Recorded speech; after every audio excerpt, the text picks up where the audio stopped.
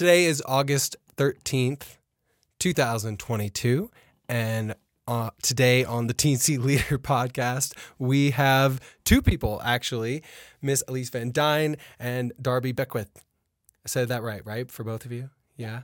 Fuck, I screw up people's names sometimes. Just wanted to make sure. Anyway, welcome on. Thank you so much for coming.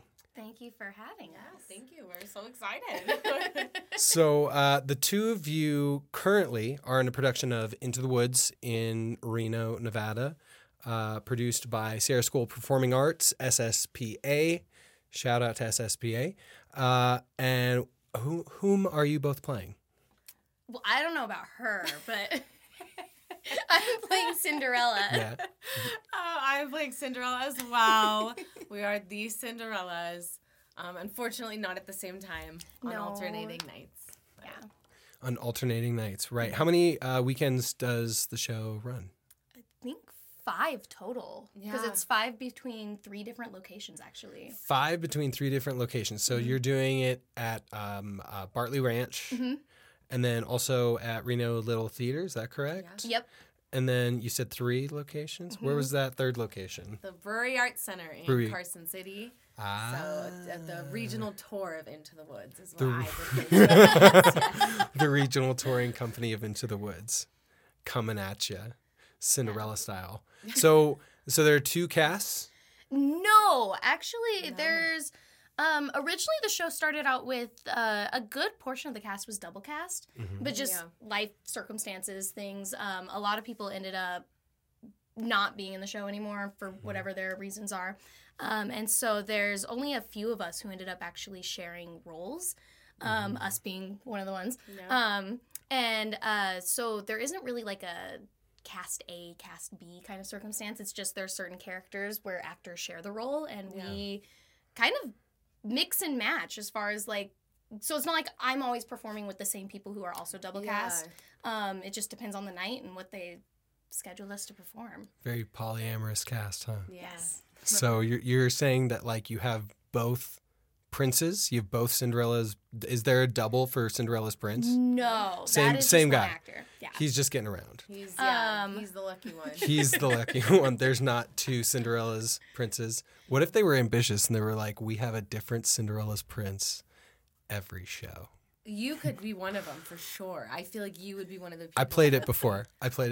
There you go. Yeah. Right. I played it before. I remember that. Yeah. That role is just like, it's fun because it's kind of villainous. That's the only thing I would say. Did you get to do the double track with the wolf as well? I did. Oh, Yeah. That's the coolest Yeah, I did. part. That's awesome. Yeah, it was cool. It was really cool. I enjoyed it. Into the Woods. Into the Woods. Da-da, da-da, da-da, da-da, da-da, da-da. you mean- Into the Woods. Da-da, da-da. What are the lyrics to Put him this? in. Hey, do you want to come tonight? You never know if people might, have to be out sick, or it hurts their ankle. I would literally just say fair. into the woods, into the woods, into the woods, then out of the woods. No, you just go into the woods. Into the woods. There you Into go. the woods. Into the woods. Into the woods. Same musical. Same exact musical. We're in the right place. So there is no A cast, B cast. No. There was never an A cast, B cast. They were just like cast. Yeah. Yeah. I don't But- know if that's what they initially had in mind Right. That's when true. there were more people who were double cast. Because again, it's not like we were ever told the casting that way. You just saw that like, oh, I'm sharing the role of Cinderella with Darby. Right. So I don't know if that was their plan originally. But in any case, that's where we are now. And I kind of love it. I actually like that I get to perform with all the different actors. Because it makes it kind of different for each person that you're interacting with. Yeah.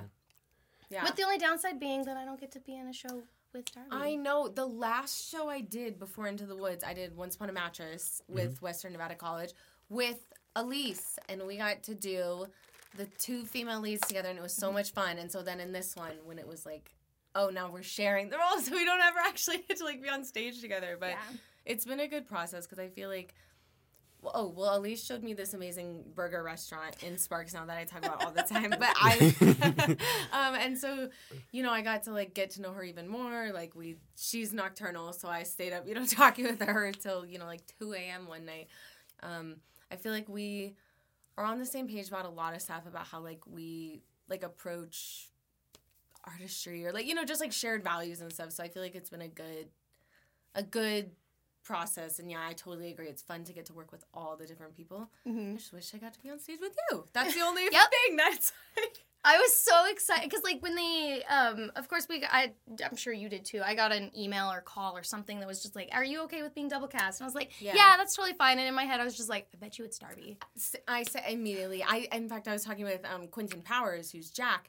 I messaged him because he got an email as well saying like, "We're offering you the role, shared what's up," and he goes, "I don't know after the callback. Like, I don't know who I'm going to be, you know, sharing it with." The person he ended up sharing with wasn't at the callback. So just to like preface, no one's going to be watching this thinking like, oh, he saw me and didn't think, you know, wasn't there. I messaged back and I said, I know, Elise Van Dyne. Like, I was like, that's the other one. So, and we were right. Which I was excited for until I had that realization of like, oh, if we're playing the same role, then we're not going to be on stage at the same time.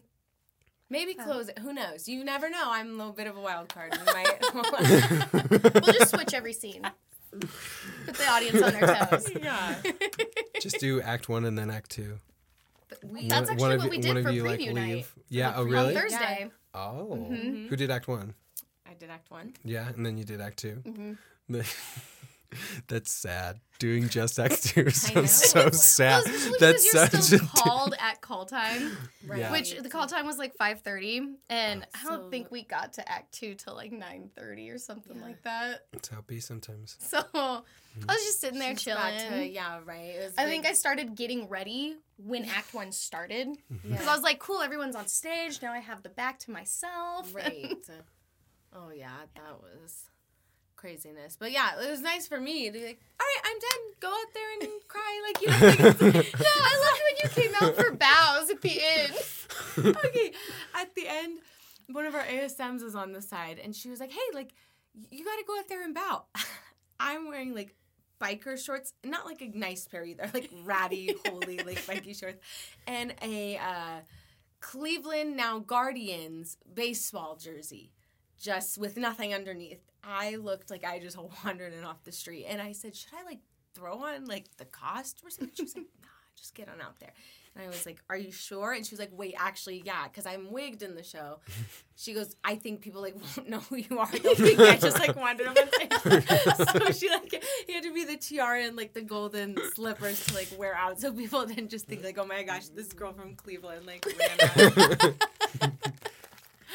Oh my gosh. But yeah, that was very kind of you to let me bow at the end. Yeah, no, that was my idea already. I know. I was sitting there thinking about it, and I was like, I didn't know if you were planning on leaving, but I was like, if you're sticking around, yeah, she did. You should come out for bows. She had mentioned it to me. She was like, hey, like, I don't know if you're leaving, but like, come out and bow at the end. And I was like, oh, that was so kind, because there are people in the world, who would be like, well, I finished it, so I get the bow. You may have started this shit, but I'm gonna finish it, okay? So you can watch me in the audience bow, and you can clap for me. Alone tear. Oh my gosh. You got to set it all up, and now all of the dramatic parts are mine. I mean, you're not wrong, considering how the show is written. Yeah. In terms of, like, she gets the lighthearted part if she does Act 1, and then... I know. Yeah. It was like, well, Cinderella just, like, kind of starts on a downer, you know? It's Cinderella. Starts there, goes towards the happily ever after, and then it's just like, nuh-uh. Yeah. Yeah. She's a little kook. I think she's a little kook. She's a weird one, and I love her for it. That's like... Well, I love that she's not... Because Cinderella is one of those stories that you hear over and over and over again, right? Like, it's a story that we love to tell, right? And so, but I'm so used to it always being like, she falls in love with this guy and wants to be with the guy and all that. And I love that in this one, like, if you really pay attention to it, she never cared about the prince in the first place. All she wanted to do was get out of her parents, out away from her stepfamily. Escape her circumstance. Right. Exactly. And it's a very, I know I'm always on this train with too many things. She's gay, right? Like, you know what I mean? It's a very queer, like, story. And I think in the text, it's... Who do you think she's really for? Well, okay. Who do you think she's looking at and she's just like, you know what? The prince, this is my beard. This is my my purse. whatever Right. whatever it may be, you know? Well, Who's that? Okay, I think there's a lot of implications in the text that, you know, perhaps she's more interested in the baker's wife than she would be ever with the prince. However, I don't know if there's necessarily anyone like in the show that it's implied she's like more interested in them necessarily. I just feel like for me, if you didn't know, part of my degree was in English, and so I did, and I emphasized in like queer theory. So anytime you talk to me as Elise knows, I'm always like, hey, this is like. You know what? Wait. Okay, so pause because this is a very important conversation to me. But before we go on, we should just say who all of us are because we just like start going into I'm the it. random girl with the Cleveland. By the way, yeah. So maybe Darby, because you're already like there, right? You kind of said a little bit like give us a little background. Tell us your name. Tell us your pronouns, where you're from, and then just a little bit about your background and your artistry. And then Elise, same for you. Okay. And if you just ask me if you forget any of those questions, I also might forget. Yeah, you might have to prompt me. Yeah, it might be like, who has the card? So my name's Darby Beckwith. I am from here, actually. I graduated from Virginia City High School with like 28 other kids, really small school. And then I went to college in Ohio. I went to Ohio Northern University. Go Bears. And I studied musical theater. I got a BFA in musical theater with a minor in English with an emphasis in creative writing. And then within creative writing, my emphasis was on queer theory, Marxist theory, and feminist theory. So that's, I feel like, explains a lot about me. You're like putting puzzle. You're like, oh. Right. I'm a teacher at Carson High School. I teach theater and English, and I think that's a big part of my artistry, I guess, is I like to collaborate. I like to work with people. I like to tell stories and just like experience joy. And I was never the girl with the Laducas, like Broadway or bus. Like I was like, what if we just like had fun? Like I don't know. I was not like that girl. So I don't know. I guess that's it. That's me. What are your pronouns? She, her. She, her. Great. Yeah. Great. And then when you say you're from here, you're born in Reno? No, okay, I Where's- guess that where's was a the little birth fib. city? So I was born in Las Vegas. At what time?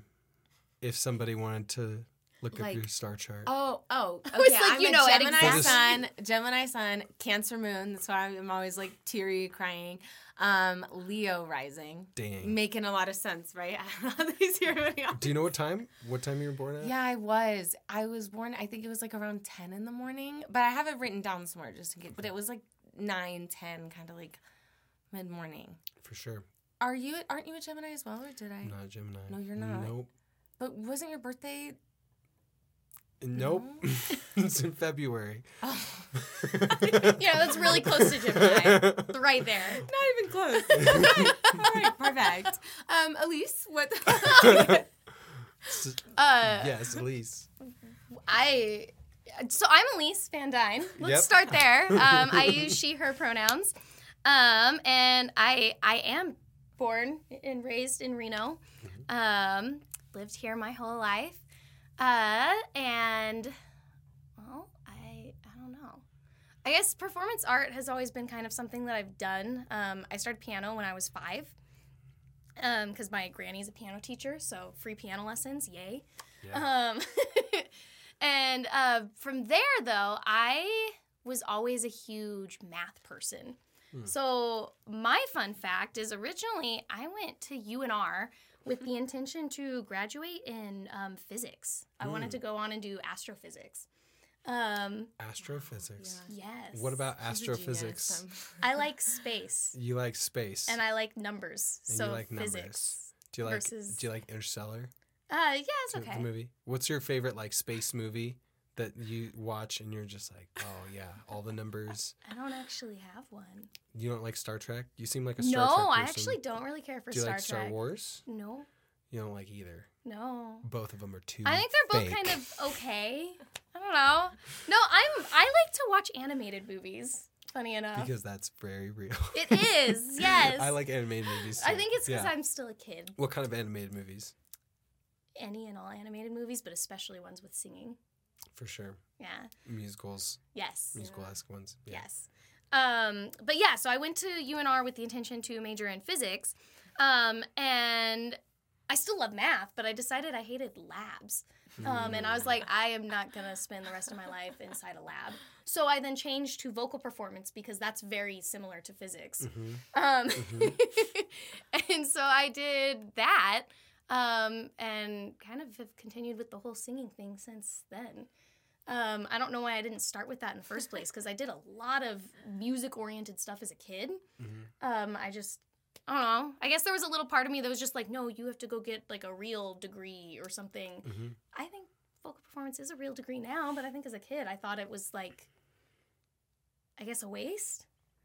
I disagree now since I have my degree, but now since I've graduated, I've started actually teaching private piano and voice lessons, which I didn't know I was gonna end up teaching. I, again, as a kid, thought I would hate teaching. I love it.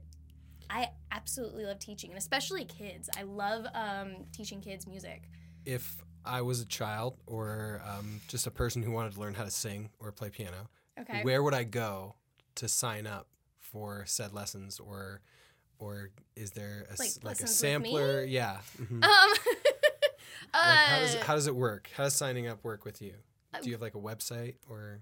Well, I do, but it's not set up, so don't go to the website. It just says under construction.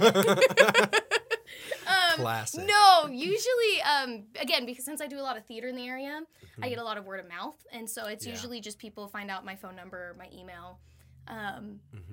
What is your email? That's like that. Your phone number? I don't know if that's the right thing to blast. No, but we can do email. She's in a relationship. So my email is evandyne, like my name, so EVANDYNE.music@gmail.com. We'll put that in the box down below near the subscribe button. If you haven't clicked it, you should totally click it. It's down there. Maybe I'm not even pointing to it. It's somewhere. You know. Just click it, but it will be down there for sure. Thank you. Yeah, just email you. That's it. Yeah, email. Just send me, an inquiry basically, and then I'll get back to you, tell you more about like, what I charge, how I do lessons, just that kind of thing. Get a conversation, figure out availability, and then schedule a lesson slot. And it's piano and voice. Yes. Yeah. Great. I do both instruments. Great. Nice. Okay, so unpause. Cinderella. Gay? Oh, Cinderella's queer story. Right. That's right. Okay. Yeah. Well, I just feel like, so when, like, looking at the text, she has this feeling of, she's in her world and she's othered, right? She's different in some way. And it's not, like a clearly obvious way, right? There's just something about her that's different from the people around her, right? And she wants to escape that and find something that's, more of a traditional, happy, like, lifestyle. That's what she wants more than anything, but it's unattainable to her. And even when she finds that thing, she doesn't have true happiness, and she's talking with the baker's wife, and she's thinking about all these other things, but it's not the prince that she likes, and so I don't know. To me, these are just, like, very queer themes, something interesting to unpack within the text. But, as I said, any text I approach ever in this life, any media, I'm like viewing through that lens. Well, no, but I can see it. I remember you telling me your views on Cinderella early on in this, and I was like, I don't see that. But that's, again, I didn't study that in school.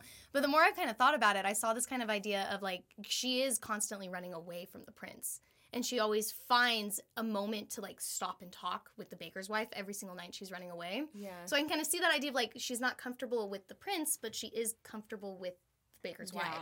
Yeah, I think for me, my younger sister, actually, this is a little bit of a tangent, but she was just doing for a competition piece.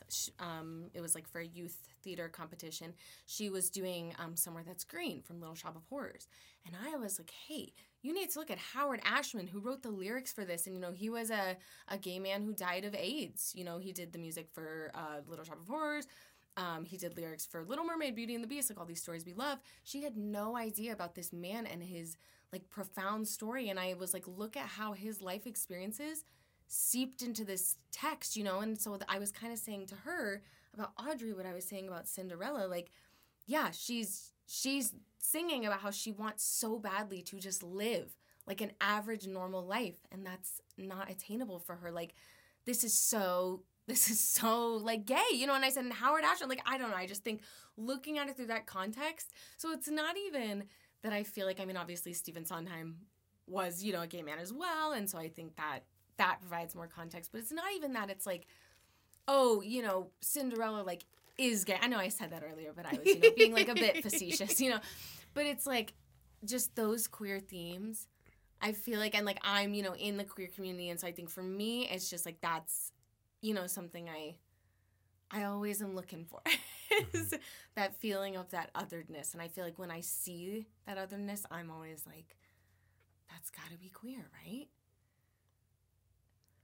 Right? Right? Yeah, no, sorry. I was into it. I was right there with you. Oh, she's actually insane. No, not at all. I actually think that looking at Into the Woods, which, by the way, no shade on Into the Woods, but it is a long play. Oh, yeah. It is a long musical. I only say that having been in it, when you're like in it and it keeps going and you're like, wow, there are a lot of characters in this, huh? And they all have their own arcs. Anyway, so I think that in Act 2, it's really interesting what you're saying about Cinderella comes to light more. Because like objectively within Act 1, she wouldn't be looking at that. She's just looking at way out of her circumstance anyway, right? So it's like there's this guy. It's like, oh, of course. Like, yeah, thanks, Daddy. Like that's really what it comes down to, right? And then Act 2, he's kind of like never satisfied. He can never be satisfied. Never be satisfied. Anyway, we need sorry. to share and start rewind. Sorry. If you don't get it, you don't get it. And then Cinderella and the baker's wife have these interactions with Cinderella's prince in Act 2, right? That's where I think it's interesting that you bring up the baker's wife, because for those of you who don't know, Cinderella's prince strays from Cinderella with the baker's wife specifically in Act 2 when they're all... spoilers if you've never seen Into the Woods a million times like the three of us. In Act 2, that's what happens. So Cinderella's prince strays with the baker's wife specifically, and then after that Cinderella's prince comes back with Cinderella. He doesn't even have a name. That's literally his name in the script, which might say something about him. I'm not sure. But then she's like, why did you stray? I think that's the line, right? You two would know. If you loved me, why would you have strayed? Yeah. Mm-hmm. Yeah. And he's just like, he's like, I don't know. I thought I wanted you. And then he wanted more. Wanted more. Yeah. You always want more, right? You always want more. So like, and then that goes into her. It's like, what more does she want? Because from there, it's just like she becomes part of this like mismatched family, right? Of the survivors of the end of the show. Which, spoilers, I'll just say right now, if you don't know the end of the show and you don't want me to ruin people who die, just skip forward like 30 seconds. Spoilers. Baker wife is dead. She dies, okay? After that little thing with the Cinderella's prince, she's dead. Gone. Yeah. So, like, that's very like sad for Cinderella in a way. If she actually were to have a scene, which you could very easily put into Act 2, I think, in that section, you know what I mean? Because it all would line up pretty well. Like the baker's wife and Cinderella are kind of just like out there, like they're in the group, but they're not. They could meet up and have some sort of scene and have some sort of song. You could easily write that in, like a new age thing. Let's do it. Let's do it. Let's do it. And let's have 2 Cinderellas. And one will be like the shadow self Cinderella, and they'll battle with each other. Yeah. Yeah, you like that because you're a Gemini, right? Yeah. Very Gemini-like. You just pull on each other. Right. And then the baker's wife can come in. Little 3 of them. We'll stop there. But yeah. anyway. I love it. Yeah. I think that's very interesting. I also think it's interesting because I was in a college class where they talked about Into the Woods a bunch. And they were always making it very sexual. They always were saying this professor was like made the whole thing sexual. He's like, look at the whole thing through a sexual lens, actually. Okay. Yeah. Oh, no, go ahead. No, I want to hear what you have to say because when we were doing it, I was like, really? And they were like, yeah, all musical theater is this way. And I was like, I don't know. I had a professor who was famous. She would always say, she taught musical theater dance styles. And she always say, this is musical theater. Touch yourself. So that made me think of that. But I think I was talking with some of other cast members. I think Little Red's storyline is, more overtly sexual with, the wolf and, there's a lot of context there. Yeah. But I love how when she first comes out, the sweets, to me at least, her wanting all the sweets is very much a metaphor, a commentary on she's young, she wants to grow up, these like sexual things. And so she says right at the beginning, I wish it's not for me. It's, and she like is kind of trying to play it off on like, oh, it's for my granny, right? Because she like wants like these projecting things. a little bit. Yeah. Okay. And I love that. And so I do think her storyline and her whole part in the prologue is definitely a sexual innuendo leading into then what will be her more overtly sexual storyline with the wolf. But now you got me thinking about lots of things. Yeah, just you two are gonna watch the show more than anybody in this current time period, right? So just like think about it. I don't know. There were a lot of sexual themes that are in that whole show. There really are. Yeah, okay. I get it. And I do agree that like some musicals, like there are sexual themes at parts, but I just think to take any theme and say like the whole thing for that is too pinpointy. Right, it's not nuanced. It's generalizing and yeah. Mm-hmm. Yeah. Well, and I feel like that's when you start trying to say a whole thing is one thing, then I feel like then you start reaching. Yeah. Instead of like really thinking about what may be true versus not. Yeah. So I have a question for you both. I know that there are 2 Cinderellas, and I'm not going to ask you which one is the better Cinderella. I won't ask you that, but I do want to ask He's like, you. we actually have boxing gloves we're about to put in. But I do want to ask you if there was a best Cinderella, who it would be. So I've actually written down. Yeah, wait, that's what? the same question. I've actually written down a list of some of the best Cinderellas. Options. Gotcha. And you two are on the list. You two can be on the list, but maybe it won't be you two. So, perfect. So let's start number 1 and 2. Okay. Right? Elise and Darby. Okay. I like Number 1 and 2. So I just wrote down a couple Cinderella movies. You may have heard of them. These aren't all of them. Just so you know, there are literally like a billion Cinderella movies. There are a billion Cinderella movies. A billion of them. I know my favorite. And if it's not on there, I'm out. I know. I'm sitting here already thinking, okay, so I have about 20 here. You might not have heard of all of them. Number 1, A Cinderella Story, 2004. Oh, that is a good one. Well, with HD.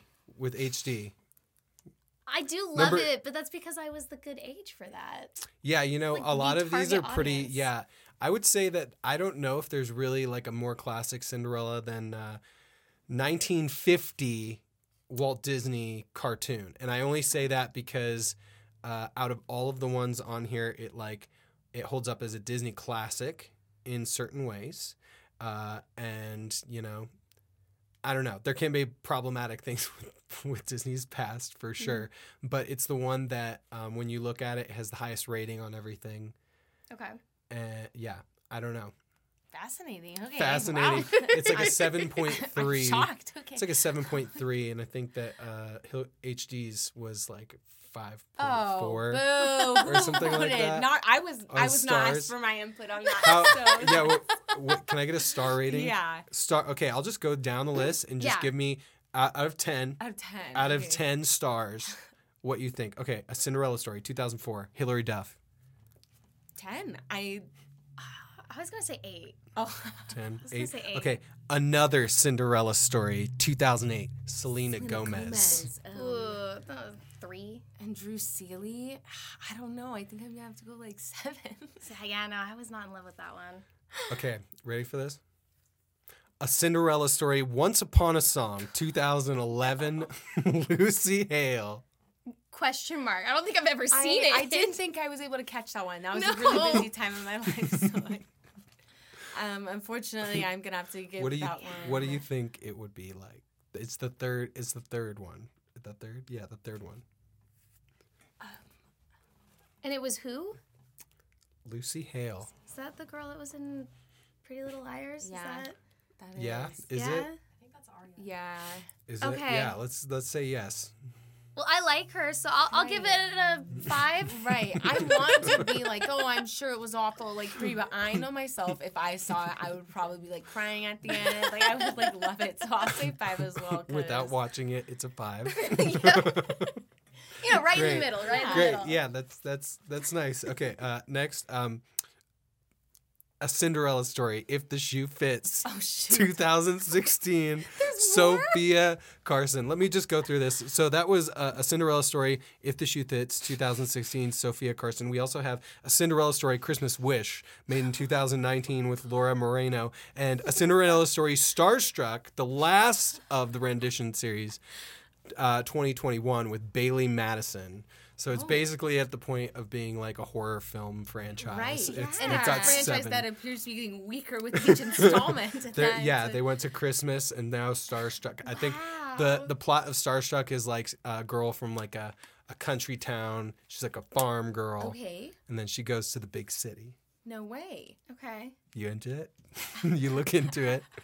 I mean, I'd probably You were watch like, it. no way. Piques my interest. You're like, no way. I'm a sucker for a rom-com. That's I it. know. So if I got downtime, I'd watch it. Is that what it is about Cinderella? Like, you know it's a rom-com? You're like, I know that they're not going to give me the old Well, Cinderella. They're going to make it funny. At least gonna those ones, yeah. rom-com me All up. the Cinderella story ones, absolutely. Those. Yeah. So that was it for A Cinderella Story. Oh, okay. So Good. the main ones, let's just say Hilary Duff and Selena Gomez. And the other ones, you didn't know, so they didn't make the cut. Rags, Keke Palmer, Nickelodeon. That sound. I can't remember it, but I'm a huge Keke Palmer fan. Yeah. So I'm sure if I saw it, I would say 10 Absolutely. But I'm like, I Keke can't. Palmer gets a 10 without having watched it. Suck it, Lucy Hale. The 2015 live action Cinderella with Lily James. And it also had the guy from what was it? The Game of Thrones, who played Robb Stark, who is in That guy. that guy. I can picture him. He's in the Elton John movie. I would probably know if I saw him, since I've seen all these things that you're referencing. I just He's the one. He's brought. If you haven't seen Game of Thrones, I'm about to ruin it. So just like skip forward for 30 seconds. I'm about to ruin season 3 of Game of Thrones. He's the one who dies. It's Robb a brilliant Stark. scene. You know what I mean? The red wedding where he's like, and he gets like hit a I bunch. can't. His even mom is imagine there. Who he is? Richard Madden. Richard Madden. He's got like that very like there he is. Oh yes. I was That like, I was guy. trying to. I was He's like, the I was prince. in the new Marvel movie, like Immortals. Internals. Or Eternals. There you go. To quote Keke Palmer, I hate to say it. I hope I don't sound ridiculous. I don't know who this man is. He could be walking down the street and I wouldn't know a thing. That's okay. There are a lot Sorry of people to you this don't know. man. Well, that was 2015 live action Lily I James. did like that one a lot. The Have Yeah. Courage and Be Kind Mhm. motif. I've never seen it. Oh, I think you would. I really love like the it. dress, the iconic dress that Yeah. you see from that one all the time, but I've never actually seen the movie. Give me a 1 out of 10. I like to think it was good, so I'll say Yeah. 7. Yeah, I'll say 7 too. 7. Yeah. The 1950 cartoon, the Walt Disney. The voice actor's name is Eileen Woods. Yeah, that's her. That's her. I'd Eileen? say it's like a 6 or 7 for me. I remember it was never one of my favorites as a kid. There were other princess movies that I loved more. Is that? Or that's Snow White. That's Snow White. I don't know any of my Disney See, movies at all. It was not memorable enough for you to even remember her musical That's right. motif. So Bippity Boppity 5. Boo. That's it. That's the only one. I do love So in Love. Or no, not So. Yeah. No, So This Is Love. Yeah, So This Is Love. That is a pretty one. What they sing when they're dancing at the ball. Yeah. I do like that song. But no, it's not. Yeah, I was like, that one was never one of the And Disney that's it. movies that clicked That for was me. it? Oh no, that's not it. Sorry, there are more. Man, there better be So more. let's Dare. just couple the next two together. Cinderella 2 and Cinderella 3, both the cartoon versions. One was made in 2001. One was made in 2007. Cinderella And- 2 is like a 9 for me. And I love that one. Jennifer Hale is the voice actress. Cinderella 2 is a 9. Cinderella 2, I love An instant Cinderella 2. 9. Is that the one with like the stepsister plotline? Yeah, where she like falls in love with the baker. Yeah. I love that one. I watched liked that movie one. over and over and over as a kid. I remember liking that one. I just, I haven't seen it. I did. 1 I out of watched 10. that one probably Yeah. like 3 times as much as I watched the original Cinderella. I don't know. I guess I'll say like 7. 7, yeah. I don't. Okay, so Ever After, A Cinderella Story, Drew Barrymore. That's my number 1. That's your number 1 Yes. Cinderella Yeah, rendition? the moment you were saying like, what's your favorite Cinderella? Ever After is my favorite one. I'm still waiting for mine. I have Ever not After. heard mine. I'm going to get screwed. Fuck. But yes, Drew I'm not going Barrymore. to say it. You know, that my favorite hasn't been said. My favorite is actually the next one, I think. Okay, that makes me optimistic. I feel Ready? like we might. Cinderella, 1997. 97. Rogers Live and action, Hammerstein. Brandy, Brandy, as Cinderella. Norwood. The Brandy rendition of Cinderella. Yeah, how do you think? Yeah, I had to put it down the list. That's What are you talking about? Easily 20 out of 10. That's why do you think I led with the Cinderella story? I had to get through fucking 7 of them, okay? I It's a didn't lot. even know there were 7 of them. I didn't know there were 7 until this morning. Whitney Houston. Why are you down there? That's my favorite part. I love Bernadette Peters as the stepmother. Mm-hmm. Her best performance. I know people will disagree. I mean, I love Bernadette Peters in anything she does. Yeah, She's she just was one of those people you amazing. fall in love with. No, it's the perfect. It's like one of those comfort movies. You can always pop in. The 10 live out of action 10? Cinderella. 20 out of 10. Did you hear they're doing a reunion? No. They're doing There's it? a reunion coming up. I do know. Like a concert or I don't know. They should do it as a concert. Unfortunately, there are some key cast members who had passed away. Like Whitney Houston as the fairy godmother will not be there. One of the stepsisters. Trying to think who else. Yeah, but I knew that one had to be on the list because that is the best version of Cinderella. How could I not put that one on there? So you're saying yours is Ever After, yeah, I love and Ever After. yours is Cinderella Brandy with Cinderella. Brandy. Yeah, Brandy And it Cinderella. was 1997. That was the year I was born. So I'm not saying that that was a life-changing year for the world. That was She was born and she was like, so Cinderella. It let was me- a world-altering moment. Do you remember it as a 1-year-old watching? Do you remember? And I think I was born with the knowledge of it. I was born with it already a part of my DNA, a crucial component of who I am. That makes sense. That makes a lot of sense. We still have a couple though. There is Okay. Ella Enchanted with Anne Ooh, Hathaway. That's a good one too. That's also a Oh. 20 out of 10. Oh. Yeah.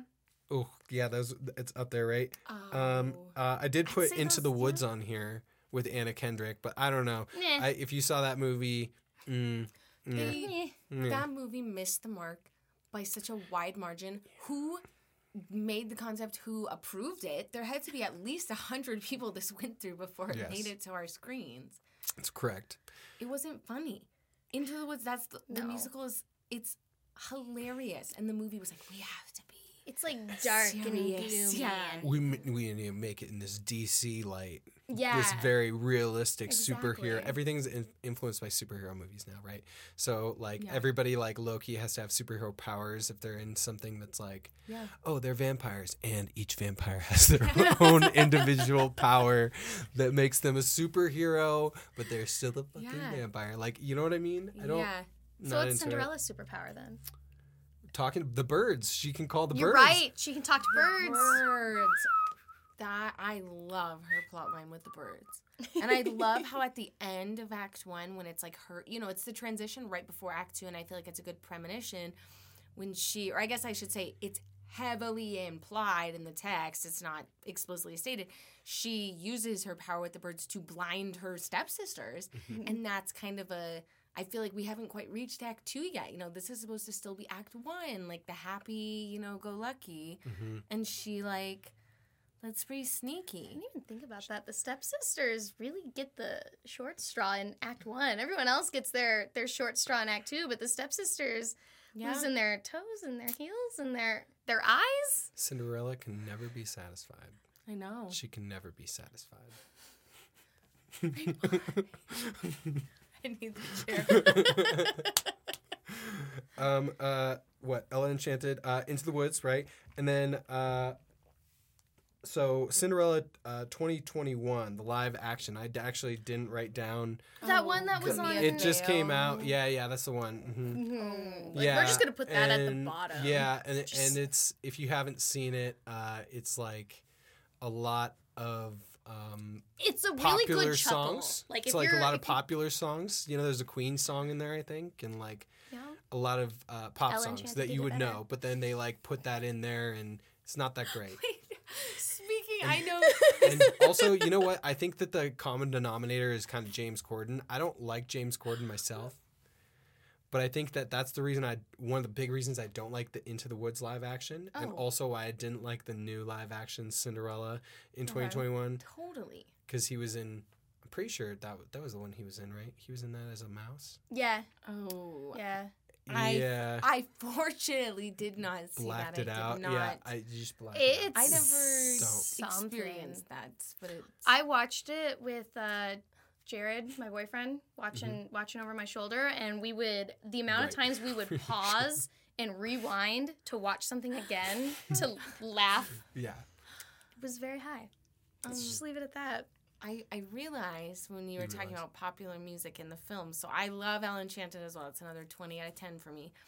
And you said, there's a Queen song and There's in that one too, yeah. There's one in Ella Enchanted, and it's the same song. It's the same song. Literally the exact same. I haven't. That's why I was same like, song, Ella Enchanted did it better. Okay, here's the thing though. When Ella Enchanted, I know you're gonna groan when I start saying this. Ella Enchanted used this song from Freddie Mercury, a gay man who wrote this song, Somebody to Love, and Ella sings it in a room full of oppressed giants, singing about how she hopes she can, find someone to understand her, profoundly unknowable circumstances and find somebody to love despite, being othered. And so I know you guys are like, no. No, but not I at feel all. like, isn't that, so profound and beautiful? And I feel like so many people, my dad, was just like, this is fun that they put this in. And I said, this is fun. I said, this is commentary. So, how dare you something call to it think fun? about. Fun? Yeah, no, and you're right. It's got way more, okay, so for reference, since you haven't seen the most recent one, and they sing that song, it's sung by the Prince, right? Prince. The Prince sings it, and he sings it because I guess he's getting in trouble with his father because he hasn't found someone His father wants a grandson. His father's like a king. Oh, so this is the patriarchy. He's a monarch. Yeah, he's a monarch. Gotcha. And he's like, my only goal is to have you fuck someone and make a baby that is a son. And if it's not a son, you haven't done your job. Gotcha. And thus he sings Somebody to Love. Yeah. Oh. Yeah, so then he sings with that. some weird choir singing it with him behind sings him. It, Wait, and then there's a part where his sister stops it. It's like his sister stops him in this they break this musical theater rule is what it is. Everybody's buying into it and singing and stuff. And then his sister is like, "What? Why are you singing?" She says something along the lines of "Why are you singing?" I'm like, "Why are you not singing?" That is so annoying. Yeah. You know what I mean? I hate that. It's she does it in this weird way. I don't know. You should watch it if you don't.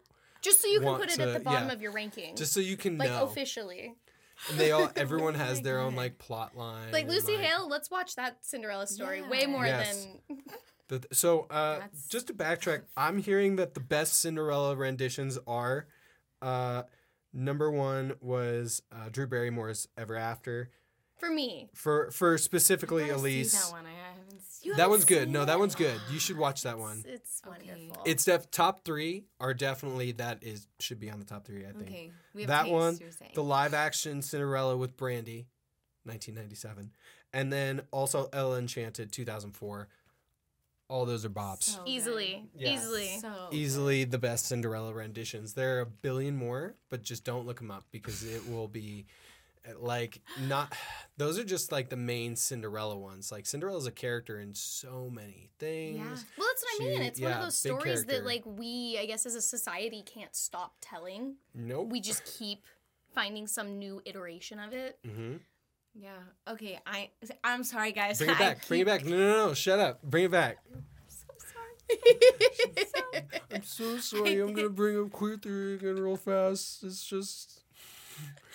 I know. Okay. I just got the lenses on. I'm sorry. Well, it's a Bring little like feminist theory too. So Great. yeah, I think what's interesting is, I took a course in college about specifically fairy tales and like different versions of them, and I think it's interesting how if you look back, Cinderella's story does evolve.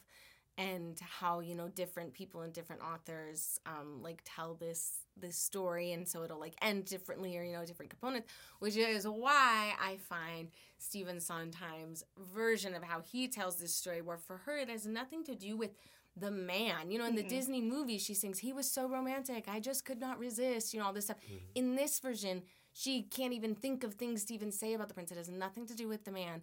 It has to do with her circumstances, her wanting to leave them to find some sense of normalcy or like happiness that is not attainable in her current circumstances. And so that's more, does that make sense? I feel like because there's so many different versions, and this one is so uniquely that, in that there's nothing about this man. It has nothing to do with the prince that she wants. It's just her otherness. And that's one of the reasons that I find it so compellingly queer. But I promise after this, unless you start talking about something that's like... Is that how... That's like what? I was going to... horror movies. Like horror... I mean, we could talk horror movies if you want. I was going to say... I mean, like, the Teensy Leader podcast is based off Teensy Leader Pictures, and so we do movies and stuff. So if you wanted to talk movies, we could do that. But what I was going to ask is that how you play Cinderella? Are you playing Cinderella with this thought process going through the entirety of the show? Yeah, I would say yes. And that's not to say, I don't think, and you've, watched me, I don't think it's not like, you can't like play her gay, but it's like, so I did, and like I said, it's not even that I necessarily think that. I think though it's definitely going through my head, that's how I'm approaching the text. I don't even know if it would be playing someone gay rather than playing a character within the moment of who they think they are within their sexuality at that moment, and then evolving with that every night. You know what I mean? Because that is like to play. What is to play gay? Right, like what exactly. does that really even mean? It really a stereotype. Yeah. It depends what character you're playing. It depends where they're at in their life, and like where she's at in her life is not great. Well, she doesn't know who she is, and you can get that musically. I'm like, so for me, it's not thinking about it that way. It's just for me thinking about the fact that Cinderella has absolutely no idea what she wants.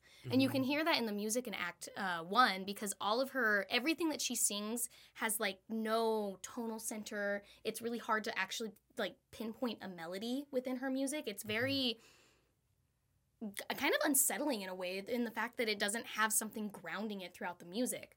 And then you get that she still doesn't know, because you sing On the Steps of the Palace, and she's literally sitting there trying to make a decision, and her decision is to not make a decision. It's literally the verdict she comes to, is that she's like, I'm still not going to choose. I don't know what I want. Classic and then lady. she runs away. And then what's interesting is then in Act 2, when she comes back and she sings No One Is Alone, I feel like she's finally kind of found something that she does want, which again is reflected in the music because the song No One Is Alone is easily one of the most melodic songs in the show. And you know exactly how to follow along with it. It's a really easy song to follow to, compared to everything that she sang in Act 1. Yeah, and I love musically the Bean theme in Into the Woods that plays all the time for all the characters. It's the theme.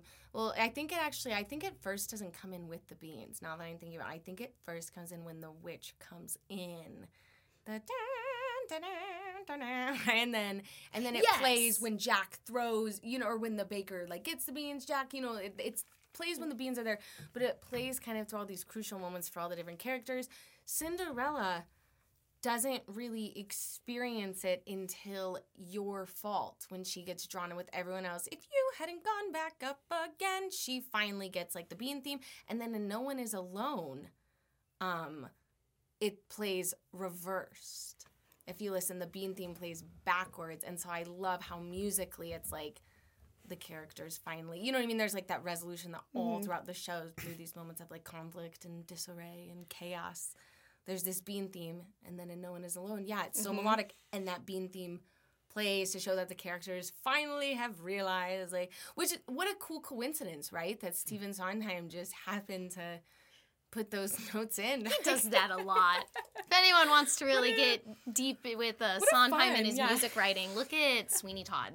Sweeney Todd, he goes ham with his whole themes and motifs, and it's crazy. So smart. So smart. I was talking with Melissa, who plays Baker's wife, and she's the coolest person ever. And I said, I love how when they're having the affair, the baker's wife and the prince, and she sings I'm in the Wrong Story. She sings Cinderella's motif throughout the show. And she goes, hey, I never realized that.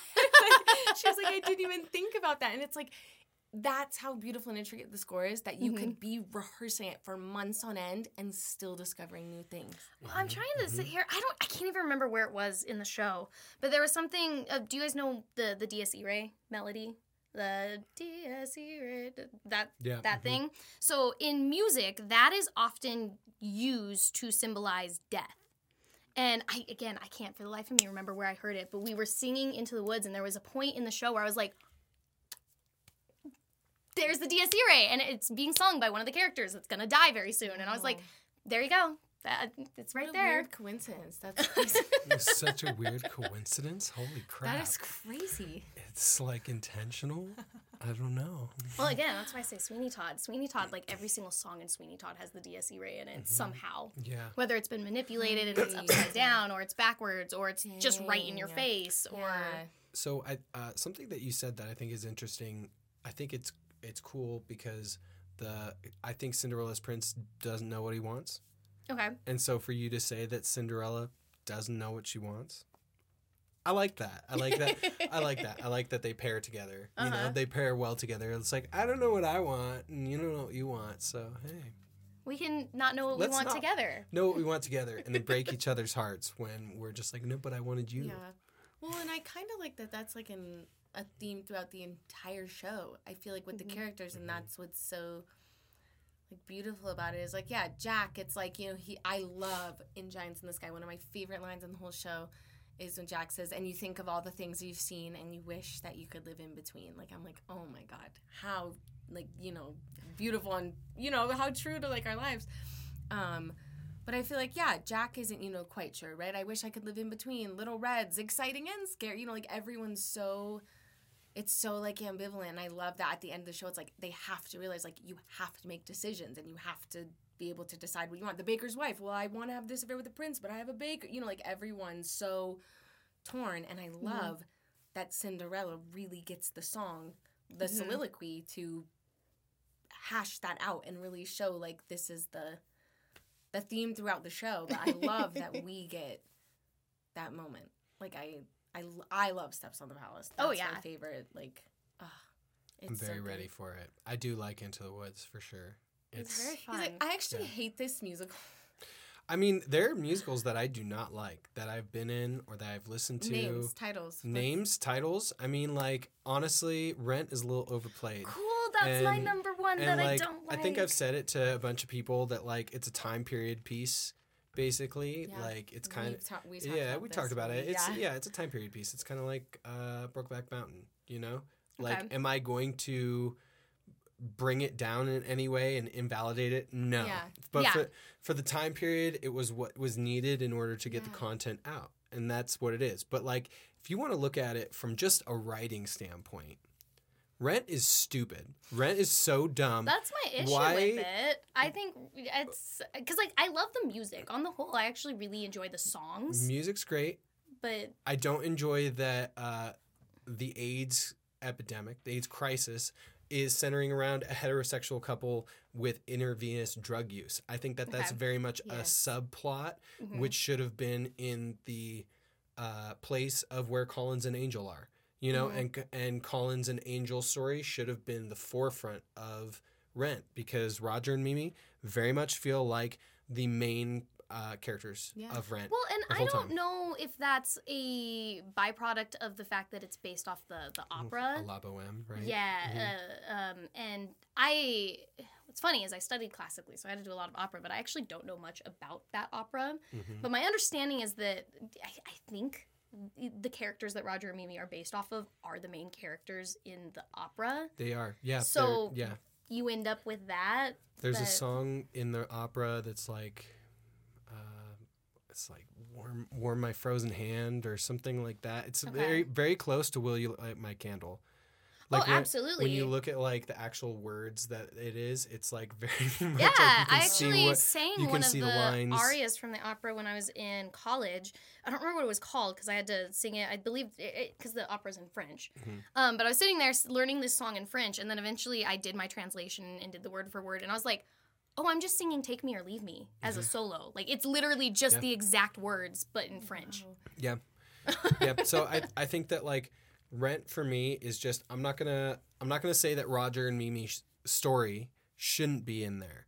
I think that intravenous drug use and AIDS, like, that was legitimately something happened. I just think to highlight that within it is not right. Also, the writer dying and everyone accepting the ending, which is the worst ending. The worst ending. I'm sorry. Yeah.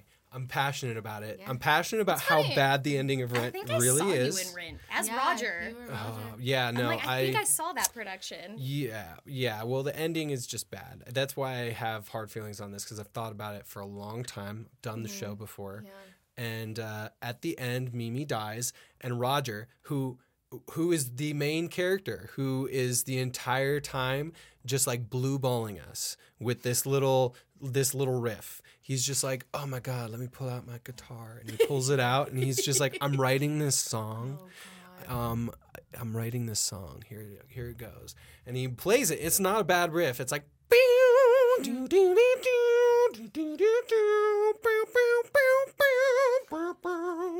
right? It's like that. It goes like that. It's not bad, right? So he plays it. And then at the very end, Mimi is dying and he plays this song and it's not good. And that part is like the main riff of the whole song. It's not how it starts out or anything. It's not epic. And it sounds really bad, but it saves Mimi. It's good enough for Mimi. And then when she comes back, she says all these really cringy lines about how Angel was on the other side and how Angel looked really good, and stuff about jumping over the moon and all that shit. Like that whole scene is what destroys Rent for me, to be honest. Well, and they went away from the opera. I believe Mimi dies and stays dead in the opera. She does. That's how that show. And they didn't, because Angel dies, they didn't want to like end it on a bummer. Well, my understanding is that musical theater in general, obviously there's exceptions, but musical theater in general tries to be like positive and uplifting, and it has to have a happy ending. But I mean, like, okay, so maybe this is a little like push forward within musical theater history, but Hadestown, like, does it need to? Tragedy, and I think we're getting away from that now. Yeah. It's one of those. Rent was a product of when we were like, all musicals have to have a happy ending, and now we're. I feel like Hadestown ends with like, okay, yeah, you know, Orpheus and Eurydice don't get their happy ending, but the musical ends. It's very hopeful. It is uplifting, and I think that's more. I wouldn't even say it's necessarily everything has like a happy ending, but I think and I think Hadestown kind of sums up very well that, like, as artists, we tell these stories because we have hope and because we think it's worthwhile to tell stories to, you know, improve people's lives. And so I think... But that's how they sell it, by bringing that up, because they bring it up in the very beginning, and then the end, that is the same thing. They're just like, oh, yeah, well, it was a tragedy. I told you in the first, like, minute. Right, and Mimi has to live, I think, at the end of Rent, because I'm in the process of writing Rent 2, a sequel called Rent 2 Mimi's Revenge. Get ready for it. Where she gets revenge on Roger for singing her that abysmal song on her deathbed. Yeah. So stay tuned. So what's funny, you're sitting there talking about the melody, because isn't it in one of the songs they say that doesn't sound like Musetta's waltz or whatever? I had that realization. I believe the song that I learned was a song sung by a character named Musetta. And it sounds vaguely like that melody. Because the song that I sang was definitely a waltz. I remember it being a waltz. Dang, that's crazy. Yeah, I don't know anything about the opera. I don't know. That is crazy. Rent is definitely, it's a product of its time. It is what it is. That's all I can say. You know what composer really did well? I think taking like a source text and then kind of almost directly translating those words, putting them to songs, staging it, and it was just excellent. Andrew Lloyd Webber in Cats. And no, I'm not joking. Cats, I'm not being facetious. I love Cats. If you didn't get it, just say that. But it's excellent. No, I am partly being facetious. I've actually never seen Cats. You've never seen Cats? No. Like in any version? No. Just watch the live version, the one that they did a long time ago. Yeah. Okay. The stage version. That's the one you want to watch. Okay. Like, I don't know if they have any cleaned up versions of it, but... Do not watch the, like, film with James Corden. You sure? I've heard that that's, like, you know, pinnacle of Cats, the musical. Halfway through. They ruined it. They ruined it. I think the guy who sang Mr. Mistopheles, like, he did it in this way... I couldn't believe it. I was flabbergasted. I was like, you didn't get it. You know what I think they did get right? Skimbleshanks and, like, the little vet. Like, that was, like... the part that they got correct for me. Everything else, they didn't get it. I'll be honest, it just scares me. Cats is a very queer show, and I felt like those themes didn't translate into the films. Sorry, I said I wasn't going to bring it up. You're fine. You bring it up as much as you want. It's like fine. Mr. Mistopheles, exactly. Yeah. Oh, it was bad. It was the Mr. Mistopheles is part. A little gay boy, and in the one show, I saw that I was like, this is the part where, like, I think I know what this is supposed to be, and you're not that. Yes. That's how I felt the whole time. Like, for most of the people in it, just Cats is great. Cats is great. Yeah, it is. It's one of those musicals that's more. The storyline is like not straightforward. It's not linear. Yeah, that's my understanding of it. It's almost like, it sounds to me like it's a bunch of like little stories that kind of... Yeah, it's basically like a bunch of characters. Each character kind of gets their song to really introduce themselves because they're all competing for who gets to go to the Heaviside Lair. That's right. Yeah. So, like, just think about it as, like, they're going to, like, one of them's going to win. Who's most worthy? One of them's the most So you mean it's worthy. just Six the Musical, but with cats? Yes, that's it. They're all just competing. Mm-hmm. Yeah, actually. That's exactly right. Wow, now it got me thinking. I love me some Andrew Lloyd Webber. I'm not going to lie. I've had many people be like, he's a hack. And I'm like, I understand, but I love Andrew Lloyd Webber. I always say, if you didn't get it, like, just say, I didn't get it. But don't say it's bad. Phantom of the Opera is, like, one of my favorites for sure. Everybody. There's, like, even if you don't like Phantom, it's like, even if you don't like Les Mis, you find some merit in something in it. It's just an experience, I think, is what it is. Yeah. Like, regardless of whether you like the story or you like the music or it, like, it's just an experience all in itself. Mm-hmm. It's funny because Phantom and Into the Woods were up against each other at the Tonys the same year. And it was kind of a battle of what's going to win, spectacle versus, you know, like people are like, oh, you know, Into the Woods is a real show. It has, you know, it's a meteor show. But Phantom, I believe, won the Tony for Best Musical, but Into the Woods won the Tonys for, like, Best Score, Best Script, like all that kind of stuff, and most of the, like, acting awards. Okay. So it was, like, interesting, that there was one that was, like, the big spectacle, which I'm not saying, that one's better or worse. I love them both for different reasons. But yeah, two super different shows that were, it's funny you brought that up because they were that's the opposite of Avenue Q and Wicked. Yeah. Which is like very much feels like the opposite of what you just said. Yeah. And they Avenue were competing Q, for a bunch of... They were up against each other at the Tonys for Best New Musical the same year. I think it was like 2004. I didn't realize that. Because, and like those seem like two drastically different shows. Carol Interchange was that season too and got like paid dust because everyone else had. And what else? There was... Everyone thought Wicked was going to win.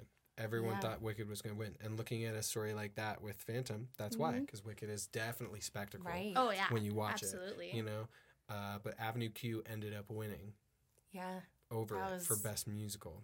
If I had to, because I didn't know that, but if I had to take a guess, I feel like it's because Avenue Q, to me, at least when it came out, was something very new and different from what you had been seeing in the musical theater world. Well, I could point to, I think it's 97. I think it's 1997. Good year. Maybe it's 98. For the Oscars, it was Saving Private Ryan that was beat out by Shakespeare in Love for Best Movie, Best New Picture. Shakespeare in Love won the Oscar for the Best New Picture against Saving Private Ryan. Which, when you look at those two, that's spectacle versus... That's the same kind of thing in my mind, I'm going to say something that will be controversial, but I think it's brave.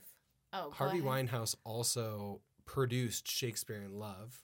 And so looking... I mean, like, if we're going to take, like, his sexual experiences and boil them down to a move in the game of life and how nefarious those are... Let's just move the dial from sexuality to finance and think about like what he's really doing. Wow. So I think that like it could have been a lot of reasons why it won. What were you gonna say though? Well, I don't know. That's just my like conspiracy theory. I feel like I know this is gonna sound crazy. Avenue Q versus Wicked because Avenue Q, on the surface, has openly gay characters in Avenue Q. However, I think Wicked is a more queer show than Avenue Q. It is. It absolutely is. It's a sapphic love story. Yeah. And I don't know. I think Stephen Schwartz was a little cowardly that he didn't fully lean into that as much as he should have or could have because of the source material in the book. It's like, it's just very interesting. I feel like these are all things that could be explored in a later rendition on Broadway because they do that. Like a lot of the musicals that come out now, they add, I don't know how many scenes, but some amount of scenes that they take them out. Speaking of scenes or shows that need to be updated, Once Upon a Mattress. Oh, that's the show, I'm still mad about that one. Man. Yeah, that was like a weird scene. We had a bizarre scene. What do you mean by bizarre scene? What is the scene that you're talking about? Well, your character, I mean, tell us about your character in Once Upon a Mattress. My character was like total girl boss, Winifred, Fred, if you're familiar with the plot. Really just like girl boss slay. And then... Well, and like not your like traditional, like what you would view the pretty princess to be kind of thing. She like breaks the norm from all of that. She swam the moat. She swam the motherfucking moat. And then I played Lady Larkin, who in the show is definitely what you would picture this like super feminine character to be.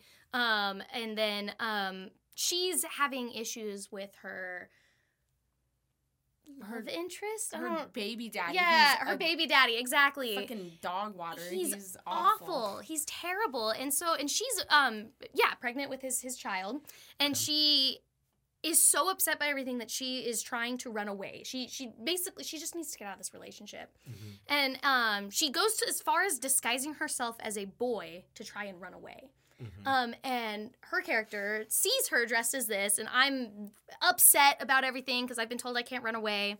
And her character, who we've seen is breaking all of these traditional rules in the first place, is just like, oh, well, it sounds like you just need to go and apologize and pretty yourself up. Go dress like a girl. Go put on your prettiest dress and go and apologize. And I'm like, why? Why? And she does that? Mm-hmm. That's how that show's written. And that's the end. Yep. Of that. Yeah. They make up and they are happily ever after.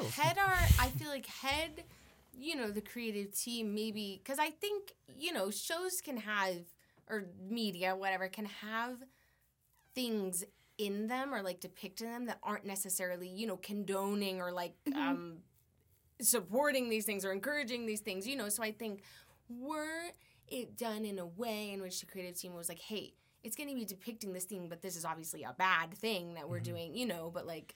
More of a cautionary tale. It just doesn't make sense to me because, like, to me, it seems so like completely out of character for your character to say that. Right. And it's definitely a product of its time when the musical came out. Like, they're definitely trying to push, I think, that kind of value. It comes down. It doesn't come down to the actors a lot of the time. I feel like it comes down to the creative team, the producers, the writers, the directors. What a commentary! She's a girl boss, and she's still so warped under, the patriarchy that she still cannot even escape all those confines. She still thinks that's... She's like, okay. And it could be explored, but it was not. And so it was just a very bizarre... Yeah, it feels very much to me like a plot point that is, like, not the end. No, well, and that's where it's like, because I know there are musicals that get rewritten now. They'll be updated, revised, whatever. And I'm like, to me, that's one of those ones that's it's due for something. Especially because, Lady Larkin has all these interactions with the minstrel character who's actively trying to help her run away.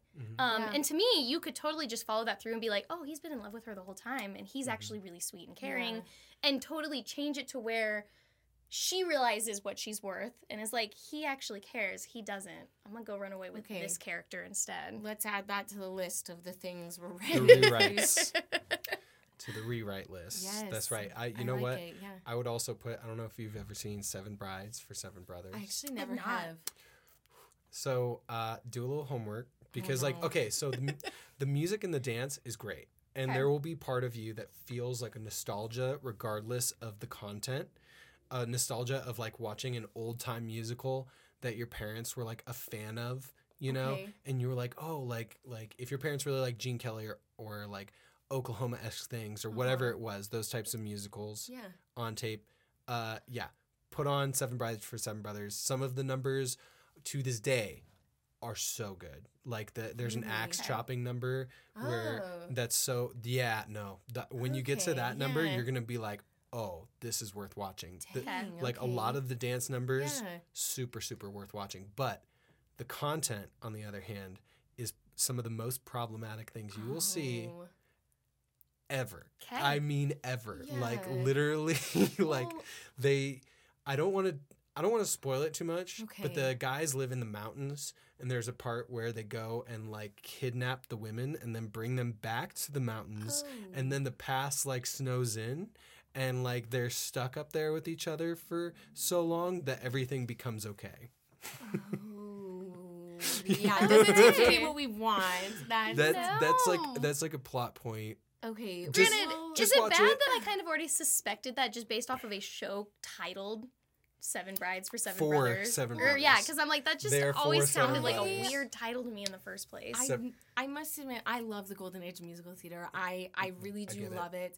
And what's interesting is that I love, how those musicals were all set up. There was such a traditional form that all the classic musicals kind of follow. And what's interesting is that Wicked follows that form. It's very much set up, and the songs are in a way, like Oklahoma, for example, would be, except for it's with like two women singing, instead of people will say we're in love, it's what is this feeling? It's, just something to explore if anyone, has any free time and wants I always think of, what is it? I'm Just a Girl Who Can't Say No. I love that song. Which show is that from? Oklahoma. That's Oklahoma? I think so. I actually would love to be 808. When I was in college, I always had to sing the, like, Lori songs, and I was like, no, like, let me sing 808.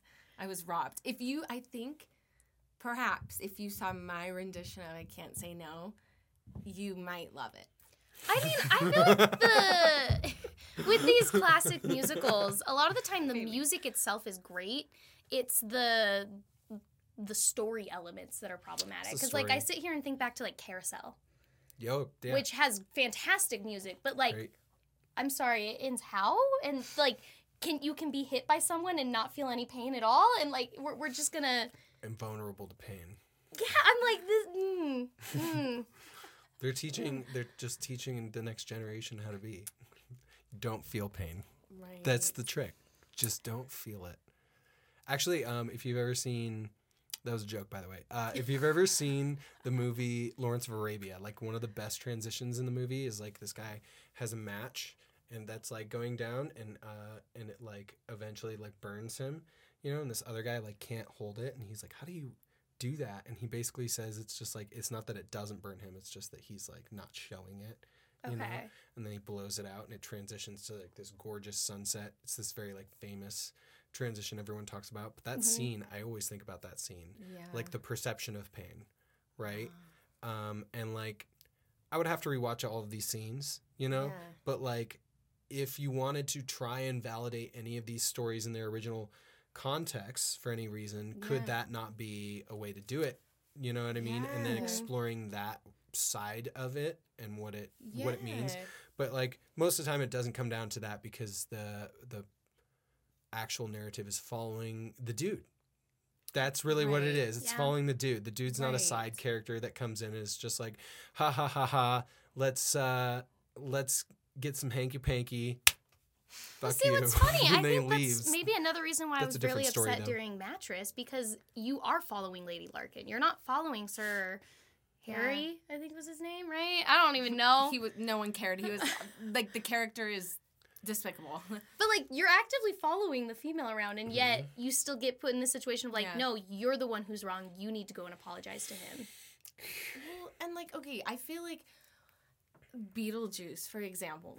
Beetlejuice, there's, like, this whole, like, song and, like, plotline, basically, where they, like, talk about, they're like, wow, Beetlejuice wants to be with Lydia. Isn't that so messed up? That's so awful. And it's like, we're not stupid. Like, I remember I was like, audiences know when something's, like, bad or wrong watching it. You don't have to say, like, this is bad or wrong. Like, in like, Hello, Little Girl. Yeah, or in Phantom of the Opera.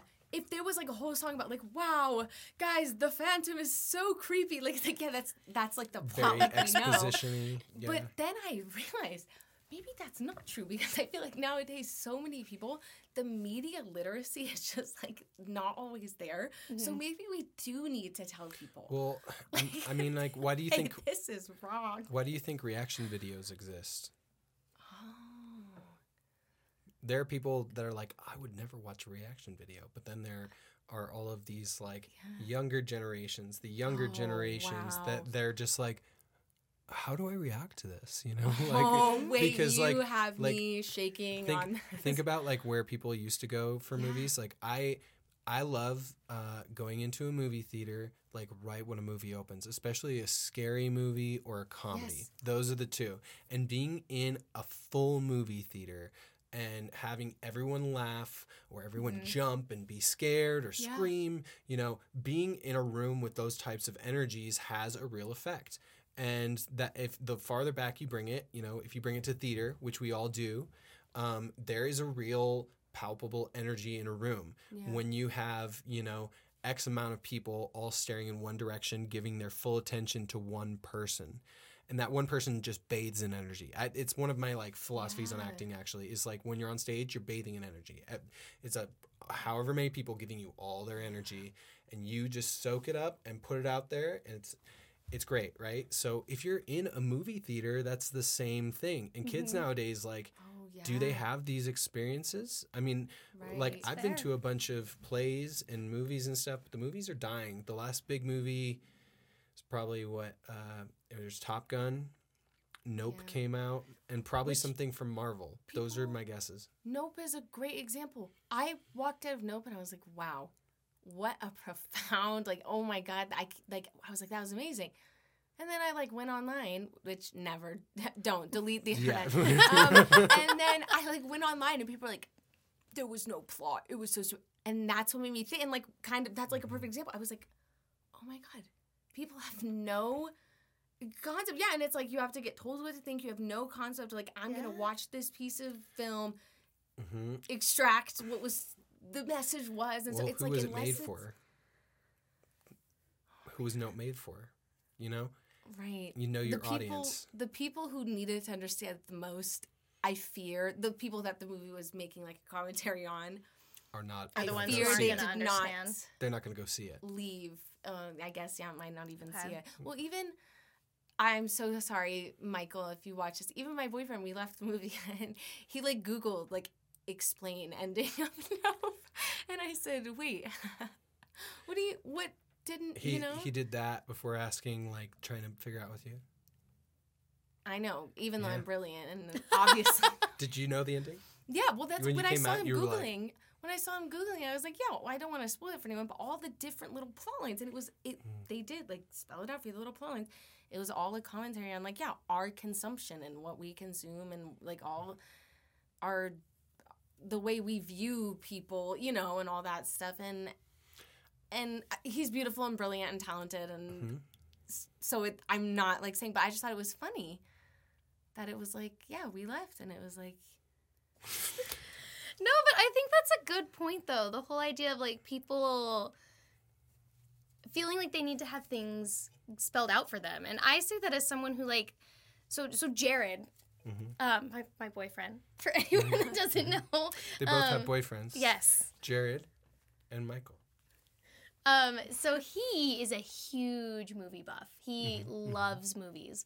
And I'm the kind of person who's very, like, did I have a enjoyable experience? Whether the movie was bad or good, I'm like, if I found enjoyment from it, then to me the movie did its job. Whether the movie itself was bad or not, because to me I'm like, the movie's entertainment, right? And so I was really like not critical of movies at all when I was younger. But the more I'm with Jared, the more I'm finding myself getting critical of movies and, like, noticing these things. And we'll have, like, super intense conversations after we'll go see a movie and just be like, yeah, I don't know why they did this. Like, it seemed to totally defeat the purpose of the story that they were telling. Or, like, oh, it was a really interesting choice that they did that. Or, and it's one of those, like, I've come to realize that I've become more aware of watching movies and analyzing those kinds of things. And versus when I was a kid, I just was like, it was entertaining. Yay. Moving on. Right. Which, and I mean, there's nothing, like, wrong with, you know what I mean? No. Like, yeah, it's like, that's, obviously, stuff should be, it's valuable when it's entertaining. You know, if a movie had the most, like, amazing commentary ever, but it was, like, nobody liked it, like, you know, okay, what does it matter? So it's like, yeah, that's valuable, too. I think it just depends. I'm like, hey. Depends where you're at. It depends who the audience is, and like there's this thing in writing, like don't treat your audience like they're stupid. But it really depends on the audience you're writing for. You know what I mean? Yeah. Like if you have a Transformers movie, I'm just saying, like in the that Transformers fans, you're done. You're Transformers gonna have fans. to get Sorry, off the yeah, internet. I'm sorry about it. I'm just saying, like the Transformers movies are all very interesting if you like dissect them. Okay. They're all Michael Bay films. All Michael Bay films. Actually, there's this video online. You should totally watch it if you're into film theory. I'll try and find a link to it. I'm not sure of the name of the girl. There's this girl who like dissects the Transformers movies, basically, from all film theory points of view. And when she gets to feminist film theory, it's very interesting because the Megan Fox character in the original Transformers movie is the only one who has like an arc. Like if you looked at her from a script standpoint, purely script, you'd be like, wow, this character's like totally like what I want in a girl character in a Transformers movie, right? She's like the only character that's just like, I know shit about cars. Okay. You know, like where all the guys are like, they're like, cars? And she's just like, yeah, cars and aliens. And she's like, where did I learn it? I learned it from the streets because we used to jack cars and all this. There's like this whole backstory, this whole plot line that she has. Whereas if you look at Shia LaBeouf's character, he's like a blabbering idiot. And he basically like, what does he do? He hangs out in his room all day and he plays video games and he gets the hot girlfriend at the end and that's it. And it's like, I don't know. She claims in this thing that it is basically what Michael Bay thinks of his audience. Who is the protagonist? Shia LaBeouf, right? Yeah. So whoever the protagonist is who you might say is the audience. right? Okay. So if the protagonist is this white cis blubbering idiot male that just like, is Shia LaBeouf and even Stevens, but like a man. That's basically like what this character is. Comedic relief most of the time. Gotcha. And like Yeah, I've not never seen solving problems. It's more like going through and it's like, oh, what do I have to do? What do I have to do? And like, the kind of main character that's not dynamic or interesting. It's kind of like the external problems just keep coming at the character. There are no internal problems. I'm digressing on this one point. No, you're good. Anyway, It comes down to the visuals with the movie because when you actually watch the movie, it's shot in a way where it just like accents Megan Fox's hot ass body. That's it. That's the whole film. That's really what juxtaposes with each other. You know what I mean? Anyway, when they're both on the screen, you don't care what she's saying because you're being shown something else. You know what I mean? Like we are really visual. So when you see her like talking about how she knows all these things about cars, it's from the guy's perspective and he's like checking her out. I know so much. Yeah, I've never seen she like hangs on the hood. She like hangs on the hood and she's just like, oh yeah, you got a real big engine. Oh my God. I don't know what she says. I don't think she says that. But but Don't I give know them what any you're ideas. talking Cut about. that off. Don't give them any ideas. She says something like, oh yeah, this injects the fuel into this and makes it go faster. And then like Shia LaBeouf's like, yeah, I like to go faster. It's like shit like that the whole time. It's a really bad movie, but when you watch it, it's interesting to think about. And then also, it's a movie that like, if you look into it, the Transformers franchise was made out of the 80s after this certain bill, I forgot what it was called, got unpassed or not renewed, I should say. Are you talking about like the original like cartoon or something? Yeah, the original cartoon was made in order to make toys to cater to children. Okay. And there used to be like some law against this that was like, you can't just make shit for kids that are like, so like when you see the 80s, you're like, why did all these like pieces of content just that are random like He-Man and Transformers and all that stuff simply to make something marketable and sell toys. It's a market thing, yeah. So they made them because they make toys and that's where it is, right? So that's one part of it. But the other part of it is that if you look at the funding for these films and if you look at the content, the U.S. military is always fighting with the Transformers against everybody. Everybody, yeah. Wow. The U.S. military and the Transformers are like this. 100%. Wow. So what are they doing? They're giving toys to a very wide age range. I remember my little brother being obsessed with Transformers. And they're like implicating these certain things into children, which they used to not do.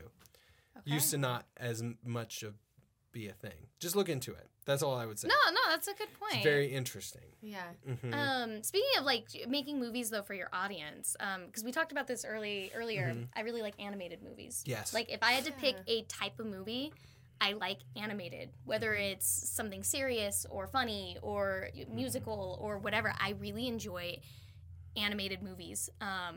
And I think it's because I love when an animated movie does a really good job of catering to a kid audience and an adult audience at the same time. Because there's a lot of movies that fail to do that. You'll get an animated film that's, yes, it's 100% purely for the adults. Or you'll get animated films where you're like, yep, that's 100% purely for the kids. But I love when movies manage to find those lines. Like, one of my favorite, and you talked about the musical earlier, but one of my favorite animated movies ever is Shrek. I think Shrek does an incredible job in terms of like kids loving it, but also because like as someone who was a kid when that movie came out, like I remember enjoying it as a child and then getting to watch it again as an adult and realize all these things that I obviously did not pick up on as a kid. To me is like it makes it just even more spectacular and magical, and I love that, and I love finding animated movies that do that. Same idea of like Road to El Dorado. I think is a great animated film that kind of does the same thing. Road to El Dorado is, what is the backstory of that? I'm pretty sure that it was like paired up with Emperor's New Groove. That's what it was. I think they came out around the same time. Yeah, but there was like Emperor's New Groove and El Dorado came out of the same idea. Oh, like Emperor's New okay. Groove was originally like something completely different. And like they had some certain parts of it written and they like went away, and I'm pretty sure Road to El Dorado was made because of that like path Interesting. I that didn't they know chose. that. Yeah. With that said, I like Emperor's New Groove as well. And it's so good. I mean, why shouldn't you? Yeah. It's like a very tight movie. Every scene is well done, and there are scenes where you could just watch just the scene. Like specifically, I think of the diner scene in Emperor's New Groove where they're ordering all the things. That's like classic comedy bits right there, and you can't beat stuff like that, you know. But that, sorry. I was gonna say let's bring it to the stage. I was gonna say when we bring it to the stage, Yeah. I'm gonna be easy on though. You know what? Okay, so I had an idea this morning, like low key, because I was thinking about Scream, the movie Scream, and how it's like very meta. I like this. And so like I was thinking about, because I was looking up Cinderella stuff, right? And there is that part in the new Cinderella where the girl is just like, she's like, "Why are you singing?" You know, and everyone's singing, and she's the only one not singing. But she's like, "Why are you singing, brother?" You know, like, bitch. I'm sorry. You feel very strongly about this.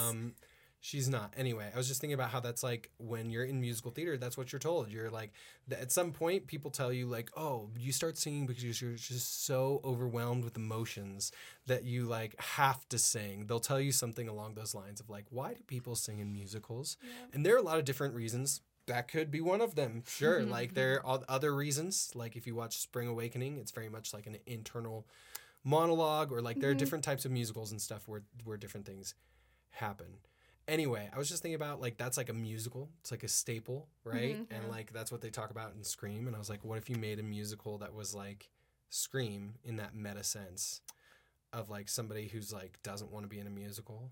Yeah. But, like, they sing about all of the tropes with musicals. At first, though, I was like, oh, that would be so great and original for about 2 seconds. And then it would become the bane of my existence. Because it sounds like something that would be overplayed by so many people. Like, we could be rich. Oh, absolutely. I'm saying this would make us rich. Oh, well, let's just say you should have copyrighted Jared and before you I told me. already have a concept for something like that I'm not going to share on here because don't I don't share need it. anybody else to know this concept. Don't share But it. it kind of goes along those lines though of what you're saying, where it's something kind of meta in the musical theater world. Somebody's gonna make it. Somebody will make it. Yeah. I need some ideas. I have no ideas. I just You have no ideas? No. Nope. No. Oh, wait. No, I had Rent too. Mimi's Revenge. I take it back. There you go. Yeah. There you go. Mimi's Revenge. She heard a song she couldn't unhear, and now she's here to kill. That's perfect. And like I was saying earlier, horror is an inherently queer genre, and so Love horror. I think it would be perfect. I think the horror musical, it's just the perfect crossover. And it would be a perfect combination of my specific interests. Queer theory, musical theater, revenge, like a bunch of things that I'm passionate about in one. I think I've ever heard someone be passionate about revenge. We should try it. In one thing. So stay tuned. Maybe like a 2025 Broadway opening. Looking forward to Stay it. tuned. Real fast. So I think we should just wrap it up because we had an interruption earlier. If you were wondering why it just like skipped for no reason. But just to wrap it up, give me your social media handles if you want people to follow you on anything. If you know what I mean? You're assuming I have social media. I am. I'm bad about social media. It's more of like, how do people find you? How do people find you for your art specifically? Not how do people find you like they want to. A friend is nice. No. Friends are nice. Yeah, I'm like, I don't use social media. I have an Instagram. I couldn't even tell you what my handle is on there. Just email Elise. Just email me, yeah. Yeah, I don't have any like professional like accounts. And I know I was told in theater school, I have a website, but yeah, it's not. You're told in theater school, make your like professional social media. So like if people look you up, what you see is what you get. I don't want you to find me on Instagram and be like, wow, she's this awesome curated profile. And then you meet me and you're like, oh my God, she's like a lunatic, right? Like I want people to know what they're getting into. My Instagram username is @theavocado. There's currently nothing on there because I archived all my posts in a fit of like, I don't want to be perceived. at whatsoever, but I may start posting, so. You just made me remember what my Stay Instagram tuned. handle is. Because you're Start going to laugh. following. Mine is @themothgirl. Because I played Moth in Midsummer Night's Dream. Oh my god. And that was Weird. you made We me were the remember what wrong it is. guests to do the avocado, the moth girl. Everyone else will be like, my Instagram handle is @Darby Beckwith. And on there you can find a link to my website and my reel and all my stuff. I'm like, yeah. No, but I get it. I'm very much so, like, I live in the moment. Even Jared Yeah. had to get used to the idea. If I go out of town, I don't think about texting him. And it's not that I don't miss him. I do. I'm very much so involved in, like, what is immediately surrounding me. There you So go. the same idea of, like, when you guys reached out about doing this, honestly, it was very impressive that I responded as quickly as I did, because that doesn't usually happen. Not even kidding. Like, I talk to the people who are immediately around me. Yeah. And I guess that's probably one of the reasons why I don't really do any social media stuff. I have Facebook. You guys can add me on Facebook. There you Elise go. Van On Dyne. Facebook. Just email her. Just email her. And last but not least, real fast, could you both, for like, I don't know how many bars, like 12, 16 bars, give me a little something, something. Give me a little something, something. Yeah, don't give me that Give face. you a little something, something. Like Okay. like a song, yeah. A song. Mhm. Okay, I'm gonna do. Wait, did you have one you wanted to do? Well, no, did you want Into the Woods?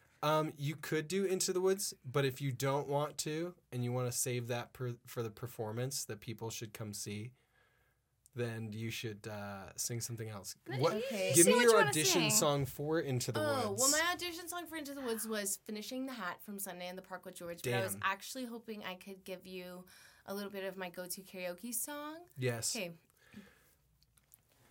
Colt 45, 2 zigzags. Baby, that's all we need. We can go to the park after dark, smoke that tumbleweed. Come see Into the Woods. That was great. That was wonderful. Now I feel totally weird about what I'm gonna sing. Oh, sing it. Sing it. She's gonna be literally glorious and beautiful and me over here. No, Colt so 45. for my audition, I actually sang That'll Show Him from Sondheim's A Funny Thing Happened on the Way to the Forum. But I'm not going to sing that. I'm going to sing Lovely instead from the same show. So, what do we got? Lovely, all I am is lovely. Lovely is the one thing I can do. And onward, I'm not going to sing the rest. But there you go. Yeah, pretty. I want your version of Cinderella. Where could I go and get tickets if I wanted to purchase tickets for your show? I actually... IntoTheWoodsReno.com. IntoTheWoodsReno.com. It's handy, right? Handy. Into the Woods. I want to see the production of Into the Woods in Reno. I'm going to go to IntoTheWoodsReno.com and it'll give you all the information you need, link to buy tickets, and more. Did you rehearse that? I'm like, I didn't even know there was a website for IntoTheWoodsReno.com. And more. I don't know what and more. I was just And going more. to say you can find them on Reno Little Theater's website because it's being done in association with Reno, Little Theater. as well. You So- can go to Reno Little Theater's That is website true. as well. And it's playing in 3 places, Bartley Ranch, Reno Little Theater, and the Brewery Arts Center in Carson City. So you have many different chances and venues to choose from if you would like to see Into the Woods. I would make it a night. I'm just saying. Like, I say that Into the Woods is long, but it's long in that sense of, like, it's an epic. You know? Yeah. Like, it is Pilgrimage, an yeah. epic The Odyssey. story. It is very much, you will go and, like, Act 1 is your normal fairy tale length. Like, Act 1's pretty meaty. And is pretty much the wrap-ups of what you might think of most fairy tales. Act 2 is the what happens after that section. So just be ready for like, oh, there is more. Because the first time I saw Into the Woods, and many people, they all are just like, well, I think it still I don't happened know what last else. night because What last else night was happens opening. now? Yeah, well, a lot of people just like leave after Act 1 because it is happily ever after. I wish that's basically what happens at the end of Act 1. A lot of things are like tied up, and then like. Well, it's kind of fun because this show, most shows when you see it, you know, you have an Act 1 and an Act 2, and it's like you got the first half of the story, and you're still you're like, oh, but what? I don't. Where are they going to go from this? Because like you don't have a resolution yet, which is then why you watch Act 2. To me, Into the Woods is almost presented as in like you get to watch the first story and then the sequel all in one show. Yes, I would agree with that. Yeah. Definitely. Like, go make a night of it. Go get some dinner, Definitely get dinner. What's the jam? Go to like Zozo's. Go to Zozo's. It's on like Moana and Lakeside. That's right down the street from Bartley Ranch. What were you going to say? Peddlers is right across the street from Bartley Ranch. They have good sandwiches. They have like the icicle creamery. They make amazing ice cream in-house. So good. There's a bunch of different places. What's your favorite place around Bartley Ranch to eat? I don't have one. Deli-town. She likes Yep, Deli-town. that one. Yep. She's a Deli-town girl. I love a good sandwich. Deli sandwich. She loves that DT. Oh. That was... Oh my gosh. I don't know why abbreviations are like the best. And I guess if you go to Bartley Ranch, it is an outdoor theater, so it can get cold at night, so it's not a bad idea to bring a blanket or something. Yeah, yeah, they have and they have two different types of seating. You can sit on the grass, you can sit in a chair. The grass seating is a little less expensive and a little more casual. You can bring like a little picnic blanket, some wine maybe, enjoy yourself. An excellent musical. I've been in a couple SSPA musicals, but I've seen a couple as well, and all I can say is that they always have a great set, a great cast, and a great production, which is like, that's most of what you need, I would say, right? Bartley Ranch, it does get cold. It is outdoors. Be aware of that. RLT is great. Brewery Arts Center is also great. Those are both two great venues. Yeah. Mm-hmm. Is there anything else? It's going to be awesome. Come see the show. Come see the show. And you have to see it twice so you can see both of us. Exactly. We'll see you there. Oh, wait. Let's just give... Okay. And that's it. That's it. Thank you very much for joining us for the Teensy Layer podcast. Au revoir. The ramblings of a lunatic. I could not even fathom what. No, that was fun.